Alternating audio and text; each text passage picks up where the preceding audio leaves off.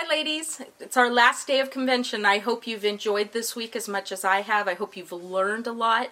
I hope you've been encouraged. I just want to introduce what we're going into now, which is a Q&A. It's kind of different from what we're used to because it's all on video. Every segment has been recorded at a different location by a different lady, but all the wisdom is still there, all the encouragement, all the challenge is still there. And I just pray that it will be a wonderful time for you to be able to glean some tips that will help you. And I just ask that you would just prepare your hearts to hear what God has for you. And I look forward to our last session with Logan this afternoon and then the closing of the convention tonight. Thank you so much for coming this year, and Lord willing, we will see you in Lincoln, Nebraska next year. Bye.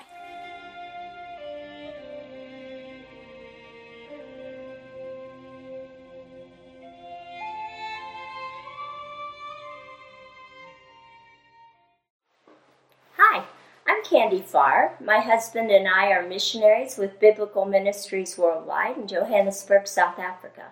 We've been here about 8.5 years now, and this is your summer season probably, but our winter season. So we are freezing, and our houses are quite cold, so that's why I have all these layers on. We have 6 kids, and I was asked this question, advice on raising teenagers, which is a great question for me.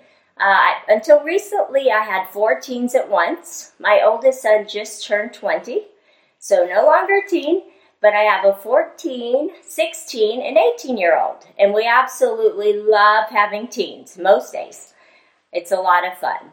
And the thing about raising teens is that often people make it sound scary, but actually, you have raised these kids up all the way through. So in these early years, if you're a young mom with young kids, you're laying that foundation in the early years of trust and obedience, and you're working with your kids on the idea that there is authority in this world. God is the ultimate authority. God's word is the authority in our lives, and they need to learn to obey. And so the early years, I often felt with my little ones that it was more like external obedience. I couldn't always tell exactly what was going on in their heart.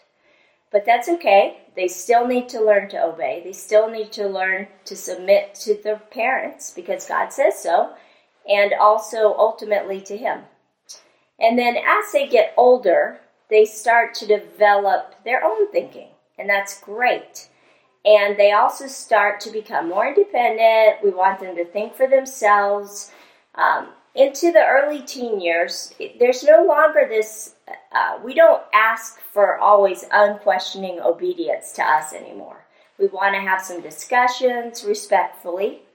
We want to see how our teens are feeling in their hearts, if they're actually making choices based on God's word, on their walk with Him, on submitting to the Holy Spirit. So then we feel like in the early teen years, we're starting to look at that real heart response. And is it an internal heart response based on their walk with Christ? And always, always, always, we make an effort to point our kids to Christ, push them to Christ, ask God for wisdom in situations that they're unsure about, pray together. We're starting to want to see them walk with the Lord and to see what's happening on the inside. And then the teen years move on. We find ourselves coming more alongside our teens. We're like walking beside them, mentoring them, discipling them, helping them think through what does heart obedience look like? We want to bring glory to God in every situation in our lives. So we're walking with them, we're talking with them. And something kind of funny that I realized with my teens is that they're very good thinkers. It took me by surprise at first because, we teach our kids to obey. We kind of expect them to think like we think, but sometimes they don't. And it's taught me to be humble and to listen to my teens because sometimes their ideas are better and sometimes they're smarter. And it's really been wonderful to have my teens in their later teen years input God's truth and often God's grace into my life as a mom. It's been one of the biggest blessings I've ever experienced. And that comes from really inputting in those early years, teaching them to observe God as their authority, to submit to God, to submit to His Word. And then in these late teen years, we really want to see those kids walk with Christ apart from what we believe. We want to see that they've internalized what God says is true. We want to see they can make mistakes. We all make mistakes, but we want to see that they're ready to be on their own, that they're walking with the Lord, that they're continually developing that relationship with Him. And then another thing in the late teen years especially that I find besides that humility, that I need to be humble and listen to them, is flexibility. And I say that because teens need to talk when they want to talk. Sometimes it's late at night when I'm very tired. I'm a morning person. They rarely talk to me then. It's always when I'm tired, I feel like. But God has challenged me to just put aside my stuff, stay awake, listen, because they need me to hear them, to think through things with them, to talk through whatever situation is on their mind, maybe to pray with them, whatever the case may be. So humility and flexibility are a big deal in these teen years. Two verses that really come to my mind in regards to my teens. Colossians 2, 6, and 7. So then, just as you received Christ Jesus as Lord, continue to live in Him, rooted and built up in Him, strengthened in the faith as you were taught, and overflowing with thankfulness. And that's our prayer and our heart's desire for our teens, that they be overflowing with thankfulness because of how they were taught throughout all these years at home, that they're rooted and grounded in Christ. And enjoy your teens. It is very fun. They have been a huge blessing in our lives.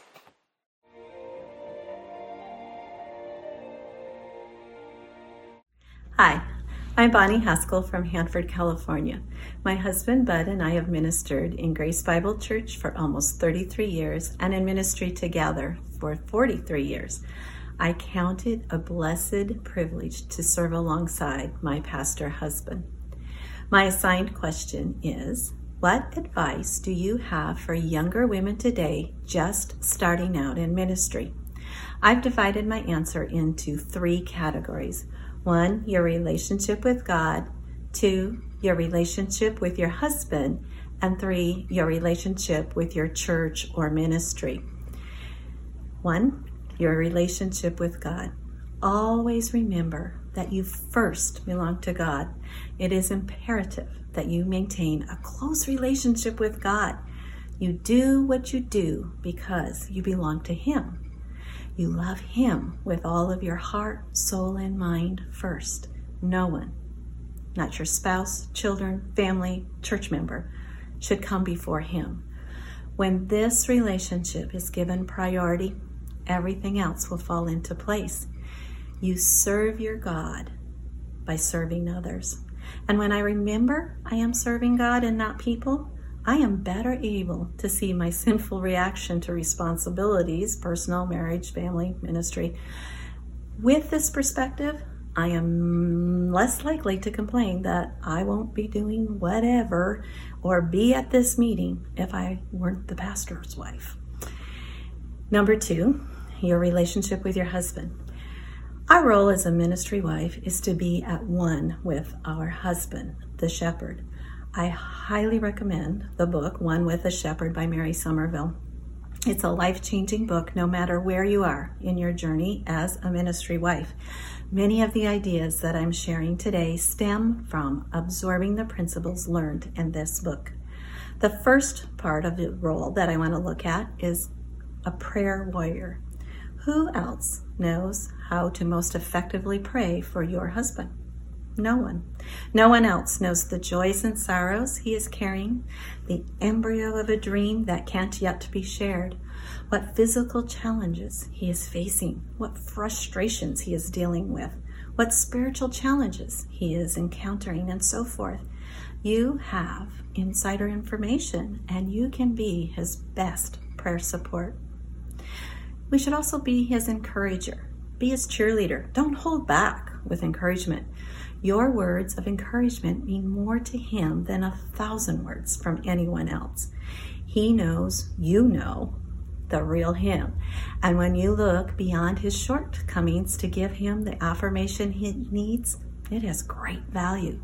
He most likely hears more criticism than heartfelt encouragement. Your sincere words mean so much more to him than the good sermon pastor by a congregant at the door. We should also be a sounding board. Listen, let him talk out his ideas. Let him hear himself say it first to you. Try to patiently listen and wait before giving your feedback. And talking about that waiting, wait until he asks or until Tuesday. A good sounding board does need to be honest and present opposing views. Sometimes you are the only one that can kindly tell him the hard truth. But may I suggest that you pray first? Pray about what to say, how to say it, and just as importantly, when to say it. Sunday afternoon is probably not the right time to bring up what might be viewed as a negative comment or criticism. When we were preparing to enter the ministry, I was given the advice to wait until he asked for my thoughts on his sermon, or wait until Tuesday to bring up unsolicited opinions. Learn to read your spouse. Be especially cautious with your words when he is vulnerable, exhausted, or feeling under attack. We also need to really be careful about being the inside track for others. Sadly, there are people in your church who will use you to obtain the pastor's ear to further their agenda or pet project. Because we love those we serve, we want to help them, we want them to be happy, and honestly, we want them to like us. We need to be on guard for this and not fall into the trap of being the channel for circumventing chains of command or biblical principles. Practice saying, "You will need to tell Pastor this yourself," and practice it with different tones, varying from enthusiasm to quiet firmness. Running interference for your pastor, for your husband, is not helping him. And then be careful not to add to his burden. Be the best church member you can be. Think about how you want others to treat him and then do that yourself. Because we do have his ear, we can unwittingly add to his burden by taking advantage of our position. If other church members need to fill out that form, so do you. Sometimes I start a request like this: "If I wasn't your wife, how would you advise me to," and then fill in the blank. Lastly, let's go to number 3, your relationship with your church or those you serve. When you are working at being the best church member you can be, no more, no less, most relationships with those you serve will fall into biblical lines. When you are observed honoring leadership, you will be respected as a godly woman. When there are conflicts, deal with them biblically. Let your church know you love them. They will see and prayerfully follow your example of first taking care of your own spiritual health and then your marriage and family. My personal prayer is that I will live a gracious and flexible life before our church while upholding the word of truth. Sometimes I'm asked if I would still want to be a pastor's wife if I had a life redo. Setting aside that I, of course, choose to be married to Bud, whatever his calling, my answer is a resounding yes. My prayer is that you will have that same answer. As a ministry wife, will you experience heartaches, disappointments, hurts, and conflicts? Yes, but you will also have joys, blessings, enrichment, and love.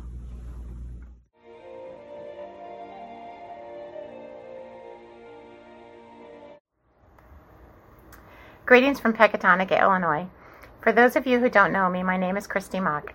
I serve alongside of my husband as he pastors a church here in Pecatonica and is also the Vice President of Ministry Operations for Slavic Gospel Association. We have served together here in the United States and also in the former Soviet Union for the past 18 years. I have also given much of my time to a local pregnancy center. So the question, when talking or counseling with another woman, how do you balance grace with truth, when to listen and when to speak truth? When I first read this question and was considering how to respond, I immediately thought of how many times I have sat with the young women in the counseling room of a pregnancy center over the years. I would hear over and over again of how hard their lives were and why they thought they had ended up sitting in this particular counseling room. It was in those first moments that I would listen, not just with my ears though, but with my heart as well. I wanted to make sure that I was hearing their heart first. I wanted to hear the hurt, but all the while knowing the end result would be to point them to Christ. It is important for the women we talk to or counsel to know that we are available to them and that we care. They are not a burden to us. But it's a very fine balance to know when to transition from listening to speaking truth. So we start with grace and we end with grace. We show the love and grace of Christ when we open our hearts to the women who come to us for help. We don't listen, though, by thinking of what we will say next, but instead we listen intently. We pay attention to their circumstances. We can't assume that we have the right words until we hear what they have to say. The words we speak to a pregnant teenager will be much different than the words we speak to a woman who just lost her husband or to a woman who is struggling in her marriage. We need to listen without prejudice. We need to remember what they share. We are then able to acknowledge whatever it is they are going through. We can sympathize with them and maybe even weep with them. Within this listening time, we also have an opportunity to ask questions in order to learn of their concerns, opinions, or needs. Proverbs 20, verse 5 says, "The purposes of a person's heart are deep waters, but one who has insight draws them out." Sometimes women don't like to share right up front, but by asking questions, we are giving them time to reflect so that they may be more willing to share more deeply. Christ was such a great example of showing love and concern as he listened to those who needed help. He showed this in John 4 with the woman at the well when he lovingly interacted with her despite culture, gender, racial, or moral divisions. He allowed her the time to trust him and wait for her to share. He showed great compassion in John 11 as he wept with Mary when he saw her weeping for her brother Lazarus. Scripture says he was deeply moved in his spirit. And then he showed himself to be available as he even stopped en route to listen to the story of a woman who touched his garment in Mark 5:22 through 34. And he asked questions, even though he already knew the answers. He asked a blind beggar in Mark 10:46 through 52 what he wanted Jesus to do for him. And he asked a lame man in John 5:5 through 9 if he wanted him to get well, if he really wanted to get well. And he even sometimes asked the disciples, "What do you think?" or "Who do you say that I am?" Once we have listened and asked the questions, then we are able to move on to the transforming power of God's grace and truth. We can't leave these women where they are or enable them to continue down a path of destruction. We have to point them to Scripture and allow the Spirit to work in their heart. For some ladies, it is most comfortable to pull people into their problems. That's when it's easy for us to get sucked in. Many women only want to come to us for their voice to be heard. Most times, these particular women don't necessarily even want to change, but instead just like to talk. That's when we have to be strong and we have to draw that line, that balance of moving forward into the hope before us. Other women come completely broken and so ready to have truth spoken to them. Whatever the circumstances may be, if we have listened well, we can begin speaking truth in reference to their particular situation.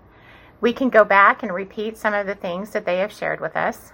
We can use examples from the Bible of how people responded to a similar situation. We can share some of our own life experiences of how we have trusted in Christ through hard times. By doing this, we make it personal. Hopefully, we have opened a door to either share the gospel with an unbeliever or to admonish a believer to move forward in a biblical way. With gentleness and kindness, we lead them down a path of recognizing their sin. Once again, we don't leave them there, but instead, we show them the path that leads to hope and sanctification. By opening up the Word to them, we are able to show them how their life can be different. And the really cool part in all of this is that God leads. His Spirit is with us, prompting and guiding us. If we are prepared in our hearts and open to His leading, He will guide us. If in our listening we are being still enough to hear Him, He will speak and give us words. If we are prepared in the knowledge of His truth, He will use us as His witness and testimony of grace. As I shared in the beginning of sitting in the counseling room with many young, scared, pregnant women, I can tell you that I didn't always say the right thing in that room. There were many times after she had left the building that I would say to myself, "Oh man, I should have said this or I should have said that." But God is faithful. He's sovereign. He ordains each meeting that we have with these women. Through His Spirit and through our obedience in sharing Scripture, He opens the hearts of these women to move per His purpose and plan. So in closing, remember these things. First and foremost, pray. Ask God to be with you as you counsel. Ask Him to give you the right words and to be discerning in your conversation. Listen, not only with your ears, but also with your heart. Ask questions that lead a woman to share more about her situation. Show compassion. Let her know that you really care about what she is going through. And then make that transition to sharing truth. Once again, we can't leave a person in their sin. We have to move them forward in truth. Share the gospel message. Admonish and encourage them in the hope before them. That's where true change comes from. Thank you all, and I hope you're encouraged by this virtual conference experience. Bye-bye.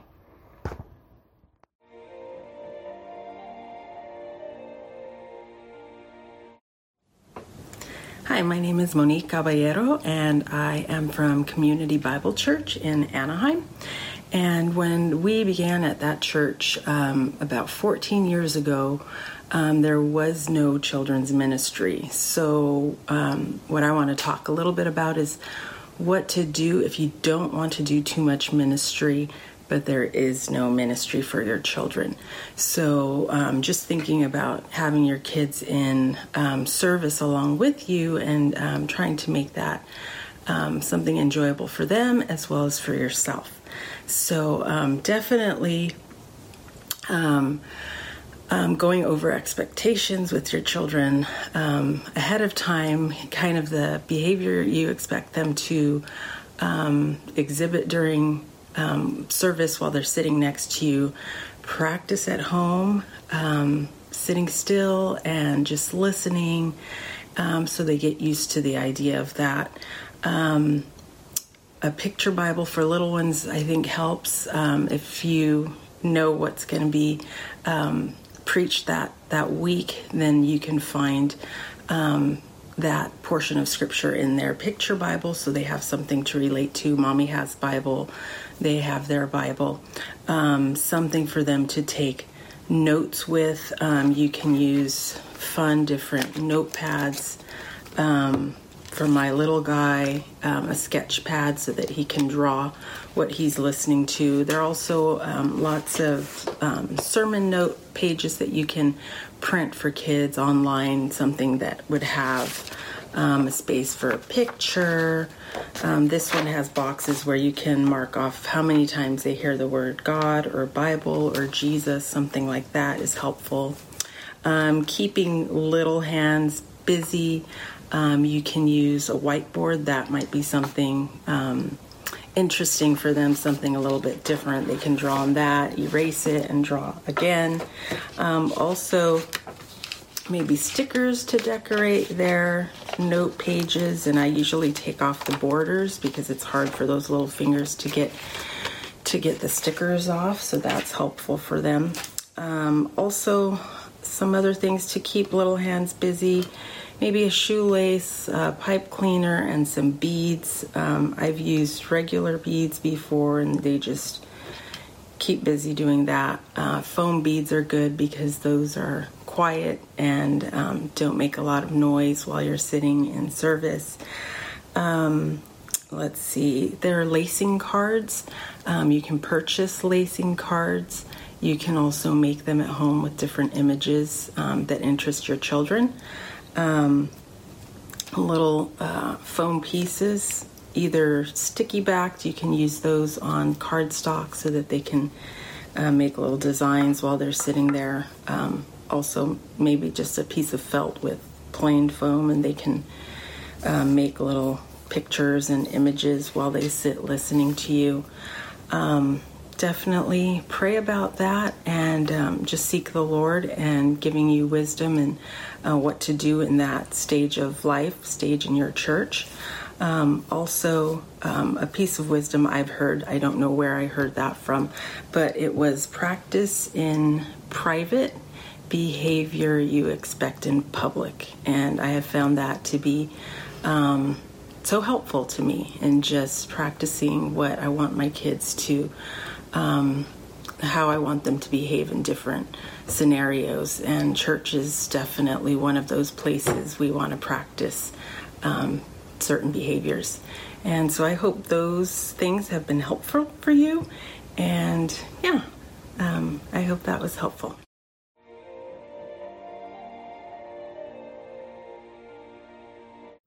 Good afternoon, ladies. Wendy asked me if I would be willing to participate in a question and answer seminar, and this is the question she gave me. What is my greatest joy and my most difficult challenge in ministry? To narrow down just one thing that brings me my greatest joy in ministry can be so difficult because there are so many things in ministry that I just love. But if I have to name just one thing, I think I would have to say it's the opportunity to share the Word of God with our women. I love seeing women who are hungry to grow and to know the Lord Jesus more deeply, more intimately. I've been privileged to lead many Bible studies throughout the years, and I truly love it. And one thing that really thrills my heart isn't simply the leading of the study, but it's the opportunity to get to know these women, to develop a closer relationship with the women, and to watch them grow in their relationship with our Lord. Leading Bible studies and studying for the Bible study, for me, is wonderful. I enjoy it immensely. And while leading a group Bible study is definitely gratifying, as I see these women growing in the Lord, I think equally gratifying is the joy of the one-on-one discipleship and mentoring opportunities with individual women. And not just the women in the church. I enjoy sharing God's Word with my children and with my grandchildren. Don't forget them. They need to see you and how much you love Jesus. Now, for the next part of the question is the most difficult challenge in ministry. Do you know, as with any ministry, there are challenges that are going to vary. When I was a young pastor's wife, I had one challenge that was very difficult for me, and that was comparing myself to other women who have been in the ministry longer, and they seemed like they had all their ducks in a row, and they were so deeply involved in ministry, while I was struggling with seeking to raise our children to love the Lord with a whole heart. I homeschooled our children, and I felt at times that I should do more than just have the occasional Bible studies or the occasional times of getting with these women. But so much of my focus was on home educating our children, on training our children, on leading our children into a closer relationship with the Lord. Again, it wasn't to the exclusion of our women, but I wasn't nearly as involved with our women then as I am now. Then we had the second challenge, because it's actually twofold for me. There was the challenge when I was a young pastor's wife. Now I'm in a different phase. And like I said, our ministries change. Our seasons change. So I think probably the most difficult part of my ministry today, now, was knowing exactly where I fit, because my husband's semi-retired. Where he was the senior teaching pastor, the primary one, and then we had our associate pastor. Then they both switched the role, and now our associate pastor is our primary teaching pastor, and my husband's the associate. So knowing exactly where I fit, knowing exactly what my role was so difficult for me. I'm thankful my husband really humbly and graciously leads and led me to help me in that area. So now I needed to know, what do I do? And you would think at my age, I would know what my role was. I asked our elders and our pastor if I still would be able to have our Bible studies and be able to stand at the door and shake hands with people, because I like doing that. It's a fun thing for me to get to know people better. And to my delight, that is what I still get to do. I still get to teach women's Bible study, women's ministry, have one-on-one with women, and stand at the door and shake hands. But I think we need to realize that with every phase of life, there are going to be challenges. There are going to be joys. There are going to be things that we're not going to know exactly where we fit. But we need to remember we need to be obedient. Whatever God has called you to do at whatever phase of life you're in, just walk in obedience to what God has called you to do. In Philippians 4:11 and 12, Paul said, I have learned the secret of being content in whatever the circumstance. I know what it is to be in need. I know what it is to have plenty. I've learned the secret of being content in any and every situation. My encouragement for each of us is to learn that secret of being content in any and every situation. Your life is going to change.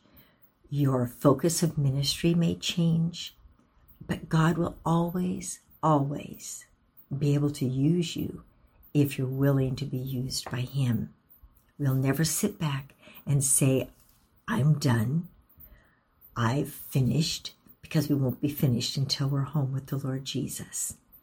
So be content in the place that God has put you.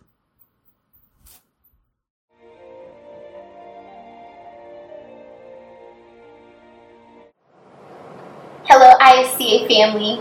For those of you who I've not had the pleasure of meeting, my name is Bree and my husband is Anthony Wood. Wendy asked me the question, what are some ways that you manage your time inside the home and outside the home? And so I've written down a couple things on my iPad that I'm just going to be glancing down at. And these are 4 ways that helped me in this endeavor. So first, my goal is to be the first one up in our home each morning. I have a 12-year-old daughter that is now beating me to the challenge because of our training, but it is still my goal. I love Proverbs 31:15 that talks about the wife who rises while it is still night to care for the needs of her household. And failure has taught me to be intentional with making sure that the Word is the first thing I do each morning because I want my husband and my children to be greeted with Christ working through me and not the fleshly, grumpy me that is focused on the million things on my to-do list for that day. Because let's face it, if I check my phone, I'm going to be just focused on the people and the schedule that can so easily take my attention rather than what the Lord wants me to do that day. And second, I work really hard at protecting our schedule. And what I mean by that is that I protect my calendar so that I can say yes to the most important people in my life. And early in our marriage, I asked my husband, what are the 3 ways that I can show you my love? And one of the first things he said was a clean home. And to give you an idea of my philosophy of a clean room in college was if I shoved everything in my closet, then it was clean. And so, long story short, it's been a long journey of growth, but it's been a joy and a privilege to grow in this area for him so that I can have an orderly home for him. Third, I set up a schedule for the kids and I that are mission-oriented each day.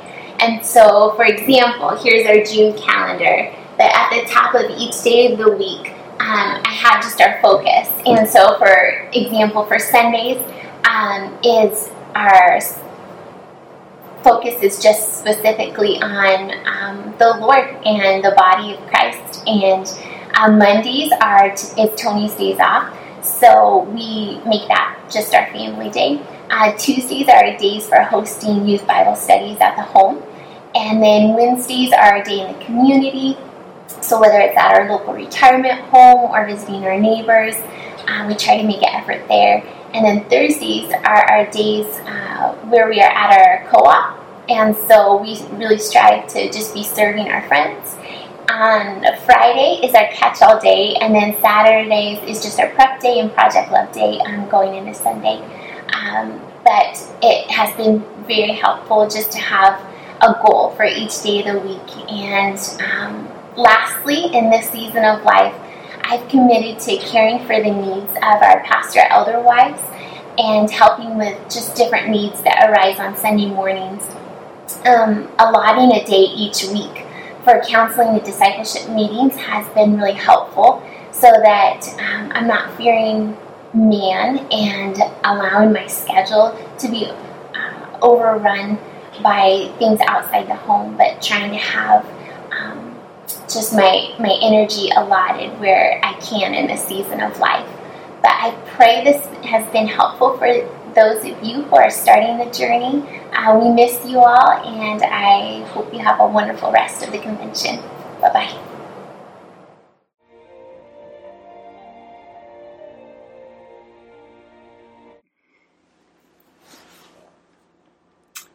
As the wife of a man in ministry and the mom of 4 children, I well remember the struggle it was to keep family life and ministry life in balance. It can be a bit tricky. In fact, if we're honest with ourselves, it can be a bit of a challenge to keep it all in balance at times. For me, setting my priorities and then trying to stick to those priorities helped me to create some balance in our lives. After taking care of my own spiritual life, my husband was my first priority. And I took this out of Scripture. In Genesis 2, God said he had been looking at everything and everything was good. But then all of a sudden he saw that Adam was alone and he said that wasn't good. And so he created a helpmeet suitable for him. I believe that I am my husband's helpmate, suitable for him. And so he is my number one priority in ministry. My children came next. I think that in today's society, we often see these two things flipped. We see where the children are the priority and not the husband. And I think that this is backwards. And it's something that we need to remember, that our husband's needs come over those of our children. I want to talk just for a moment about children and ministry. We had a saying in our lives that went something like this. Sometimes we have to do things because Daddy is a minister. But sometimes we do things not because he's the pastor, but because we are believers and we are active people in this church. I think that children need to know that not everything is about Daddy being the pastor. They need to be active and involved simply because they are believers and because it takes everybody working together in a church body to make it happen and to make things work. We might say something like this to our kids: even if Daddy weren't the pastor, we would be doing this. I think also it's okay to remember that your children need to sacrifice occasionally. Our people in our church sacrifice all the time. They sacrifice to give to us. They sacrifice Saturdays sometimes to come to the church and work or to be active and involved in something. Our children need to know that they are not the only ones that sacrifice. They are not the only ones that give up. It's important that we teach them to be an active part of their church. And after that, then the priority was the church and my ministry within the church. Let me just give you a couple of tools that you can use or guides that you can do that might help you know what things to be involved in and maybe what things you need to just let go. First, let me ask, what are you gifted at? when you do something, do you walk away going, oh, I'm glad that's over. That was such a difficult thing. Or do you walk away feeling energized and even maybe refreshed by having done it? For me, that was teaching. I love to teach with a passion. I love organizing and putting my thoughts down and then being able to share them. And so teaching was a priority. That meant that it was truly a priority in ministry. There are things I didn't feel were my gifting. Sometimes I had to do them as well. But I tried to stick to it, including teaching everywhere we went, because that kind of filled up my emotional tank, if you might want to say it that way. The next thing I wanted to bullet point to say was, for me, part of my ministry to the church was making sure that Bob knew that I had the children taken care of. They needed to know that Bob was available to them because I was available to take care of my children. It also meant that I kept my house clean and neat and ready for company. Was it spotless all the time?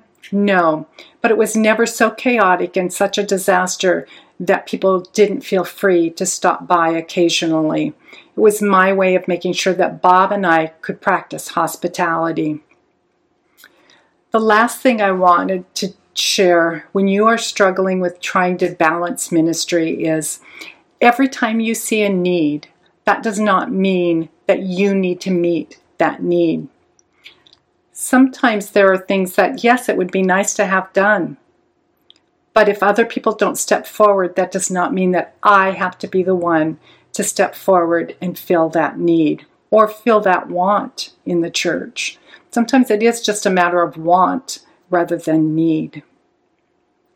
Let me close by saying there will come a time when your kids will be raised.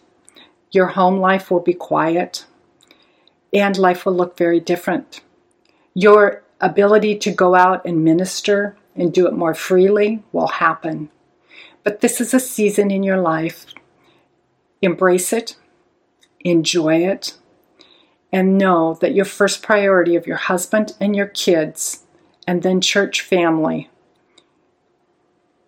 will be okay.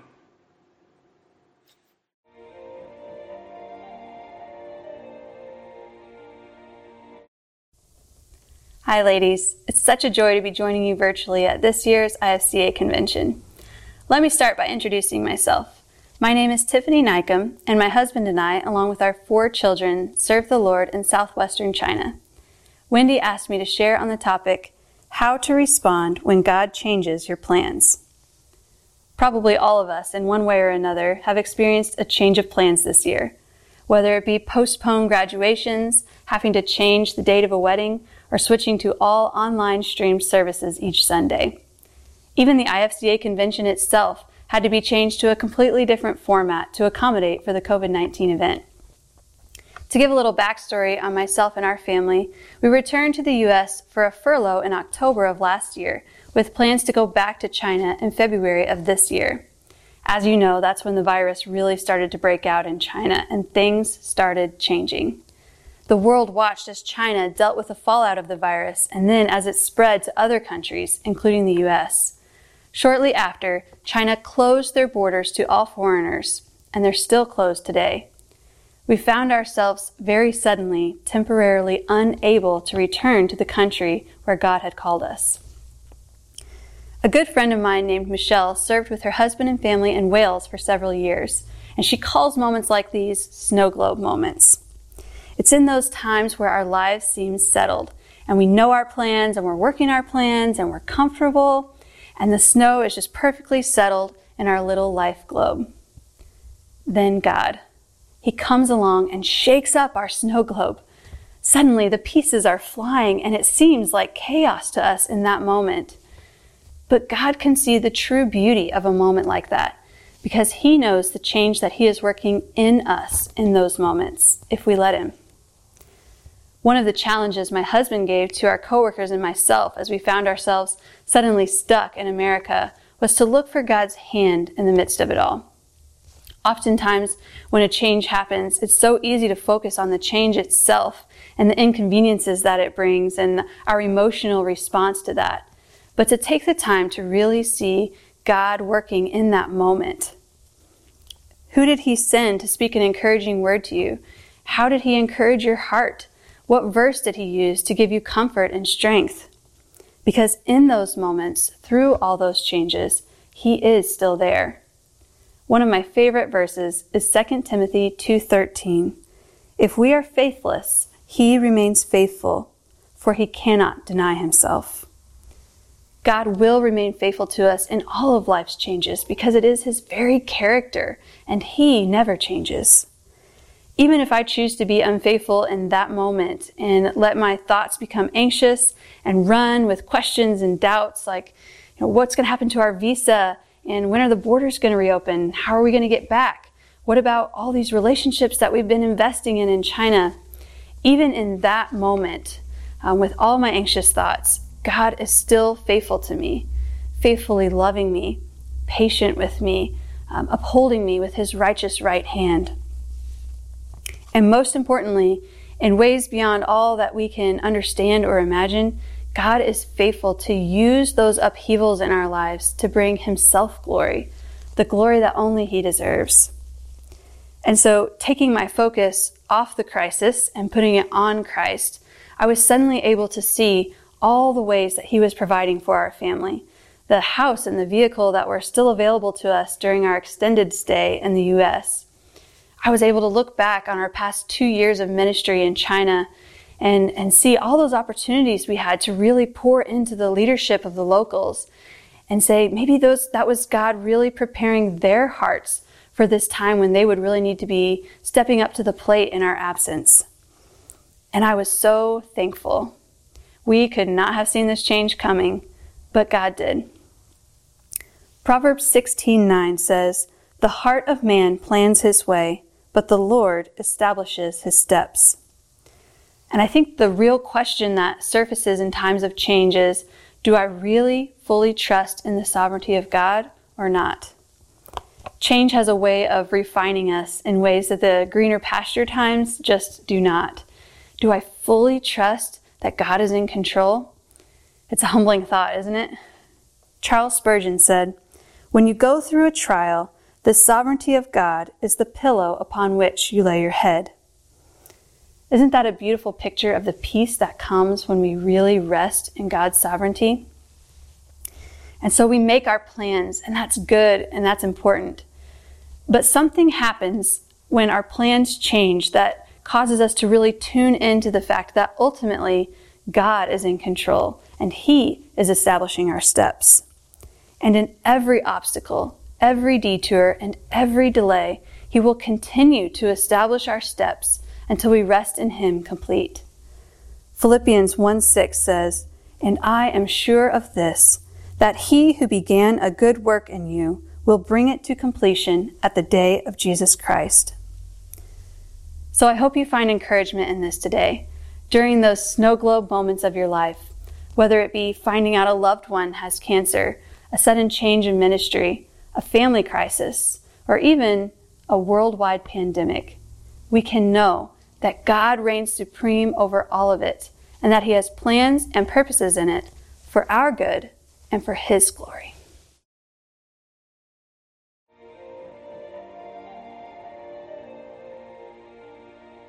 Hi, my name is Lisa DeYoung, and my husband is the pastor at Westchester Bible Church in Westchester, Illinois. I've been asked to provide some tips for being in a season of ongoing illness. I want to give you a little bit of history into my life that explains why I was asked to do this for you. After our fourth child was about 1 year old, I became very, very ill, and it became a serious season of ongoing illness for me. We began the testing and the doctor after doctor after doctor visit and multiple other things, just trying to figure out what was causing the illness for me. Finally, in May of 2014, the official diagnosis was reached. I had a chronic illness called rheumatoid arthritis. It was very difficult to hear that that was my illness because it was not curable, which meant that my season of illness would be ongoing for the rest of my life. Over the last 6 years since my diagnosis, there have been a lot of things that I have learned. I'm just going to share with you 3 tips that I have that mean a lot to me during my ongoing illness. First and foremost, I'm going to say, pray for direction in your care. James says that if you lack wisdom, ask. There will be thousands of recommendations that you receive for very well-meaning people who truly care for you. And maybe they know someone who has the same illness, know someone who has a similar illness. They may be pointing you in this direction or that direction, all in an attempt to help you. And they genuinely care and want to help you. But it's overwhelming. And so the best advice that I can give you is, as you seek the wisdom of what to do with your care, is pray and ask God for that direction. The second item is to seek encouragement in God's Word. Dig in. There is hope. And that hope comes from God's Word. One example is 2 Corinthians 12, where Paul addresses having a thorn in his flesh. We're not sure exactly what that thorn in the flesh is, but we do know that in verse 8 and 9 it says, 3 times I pleaded with the Lord about this, that it should leave me.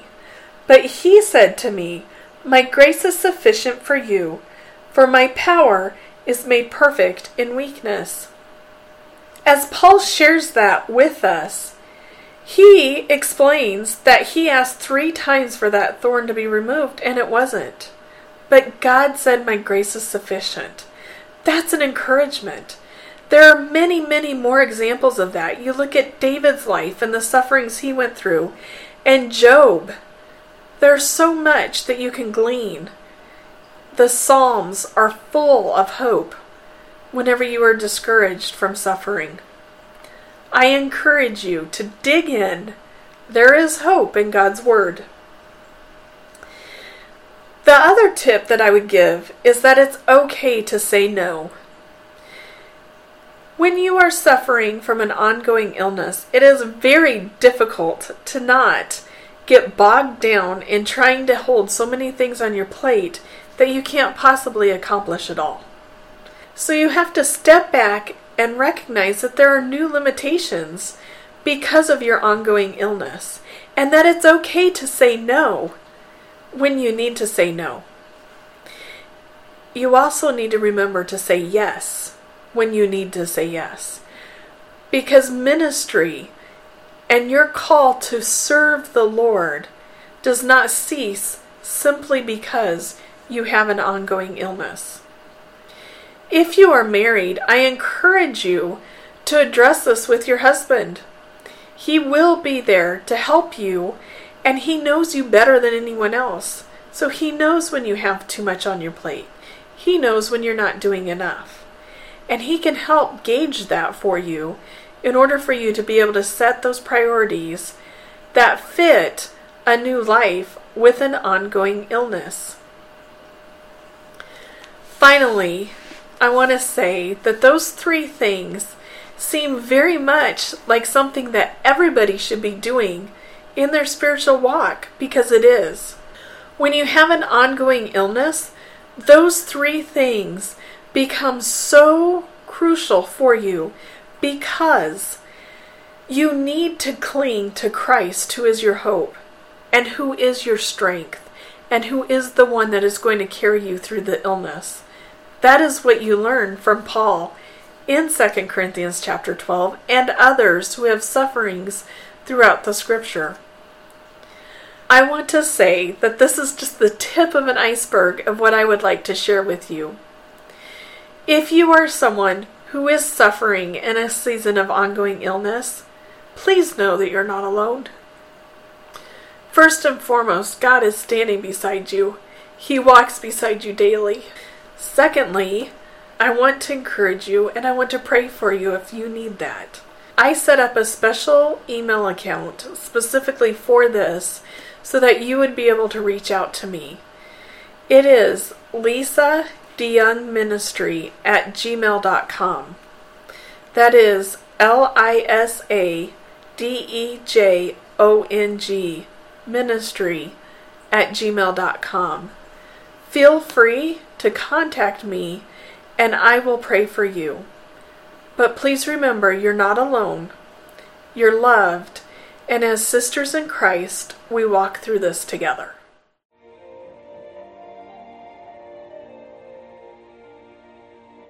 Hi, my name is Nancy Anderson, and my husband Jeff and I live in Colorado Springs, where he was a pastor for 25 years, and now he ministers with International Bible Conference, training national pastors, and he also works with our U.S. Congressman as his senior faith-based advisor. When I think of the question, how to be an encouragement to your husband during difficult times, the first thing that comes to my mind is respect.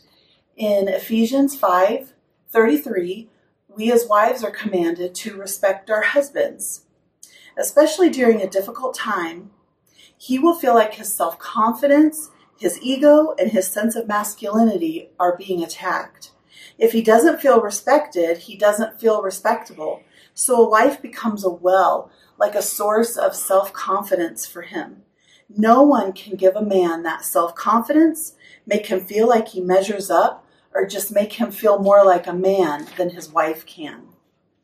One way we can help our husbands through a difficult time and show respect is in our words.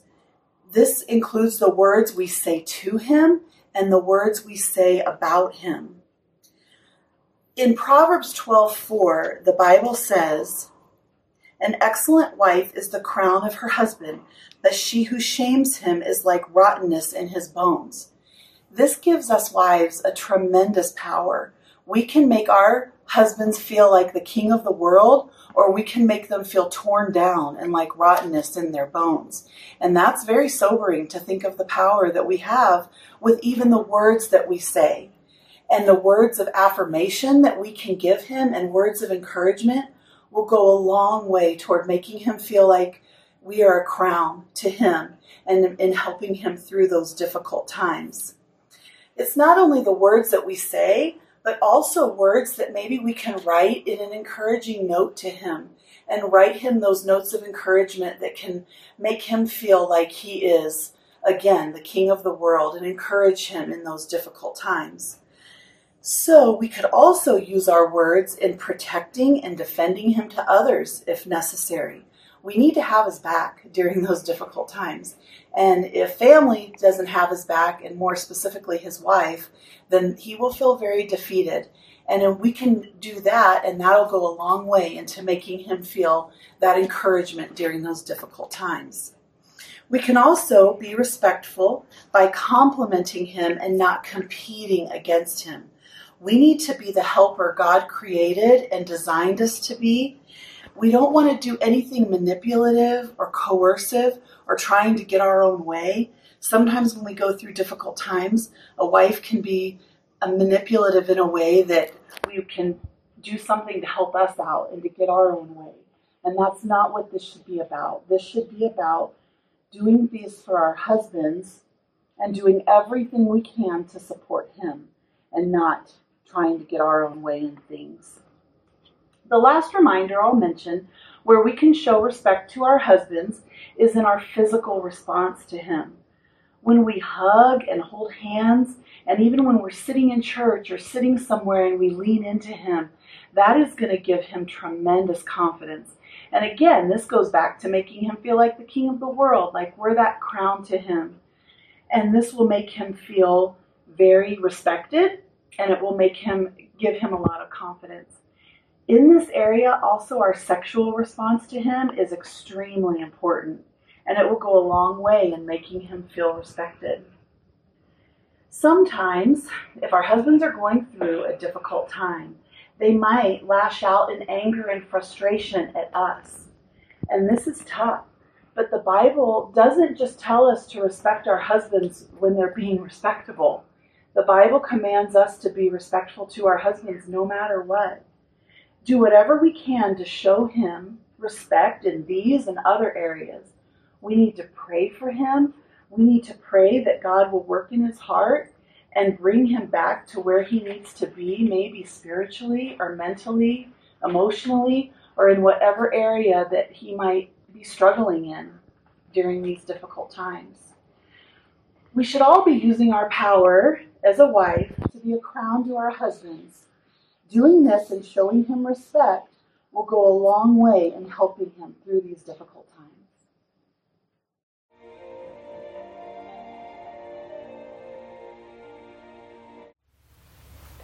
Hi, I'm Kimberly Dietz. My husband and I have been in ministry together for 18 years and are currently at Whitneyville Bible Church just outside of Grand Rapids, Michigan. Wendy has asked me to speak on what I prefer to do for women's Bible studies. Do I prefer using a study book, a topical study, or do I prefer going through a book of the Bible? The answer is yes. I like both and I have used both. Early in our ministry, I had a lady come to me who had been given a book to study, and it used a version of the Bible that she was unfamiliar with, and she wanted to know if she should trust the book.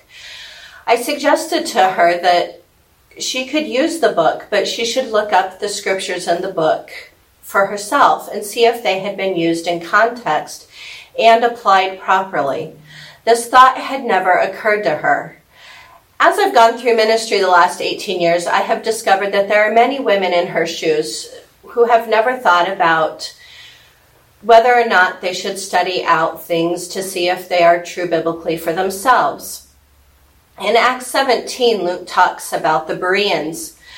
Here they had Paul preaching to them and his team, and they still were not just taking in the teaching. They were going back to Scripture for themselves to see if it was trustworthy information that Paul was teaching them. And this is something I have tried to instill in our women. The source outside of the Bible cannot just flat out be trusted. And we've seen in recent years that sometimes even some formerly trusted biblical leaders have taken some turns that we cannot agree with. So this is important even if we've read the author before. In my early years of teaching, I often used topical books. It was much easier for being in the stage of having young children and all the demands that family takes with young children. And it was nice to have a book that had study guides given and that took a little bit less work up front for me as the teacher. That also gave me the opportunity to teach the women, okay, I did appreciate what the author said, but I don't feel that this verse was the proper verse to use for that point. But we can see that it's a biblical principle because we see this principle taught in these other passages, and we would discuss that. And that's a very useful tool to teach the ladies. However, the feedback that I've had on Bible studies is that the women always prefer a book of the Bible study the best. And I think it's because we get the full picture of what the author was teaching and of what God was trying to teach us, rather than just taking one portion of the book. My first book of the Bible we studied was Proverbs, a very common one.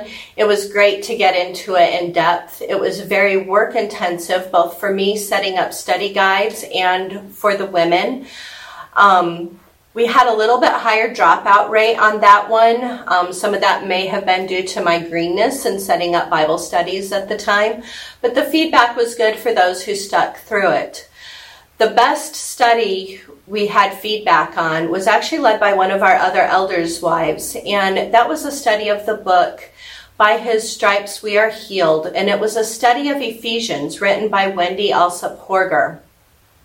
The feedback on that was excellent. Everybody appreciated the time to thoroughly understand the book of Ephesians.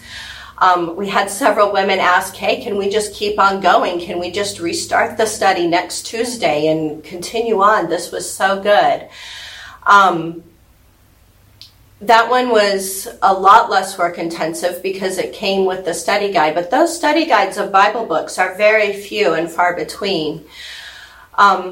So in conclusion, I would say yes, both are very useful tools. The topical studies are great if you have something your women are struggling with and you need to go through with it.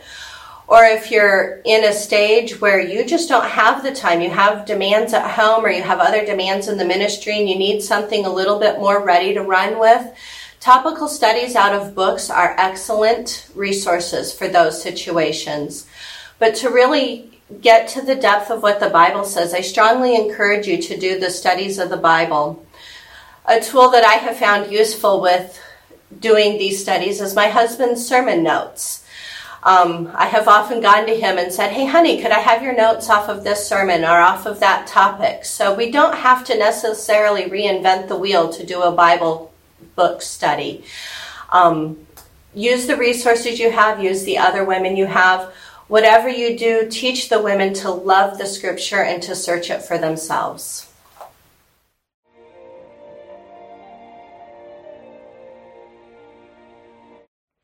Hi, IFCA ladies. My name is Cindy Zobrist, and my husband is the senior pastor of Liberty Bible Church of Eureka, Illinois. And we've been here for almost 32 years in a small rural community about 2 hours south of Chicago. We have probably about 5,300 in our town, but really draw from several other communities and have a church of around 350 people on a given Sunday. I was given the question, how do you encourage women to carry out good ideas when they are just expecting you to begin any new ministry or program? Okay, so my thought was, the key word in that question is encourage. I really do count it a privilege to come alongside our ladies and encourage them. There are so many ways to encourage our ladies without allowing them to place those really unrealistic expectations on us. And I would say my first priority is the spiritual growth and enhancement of each lady's walk with the Lord.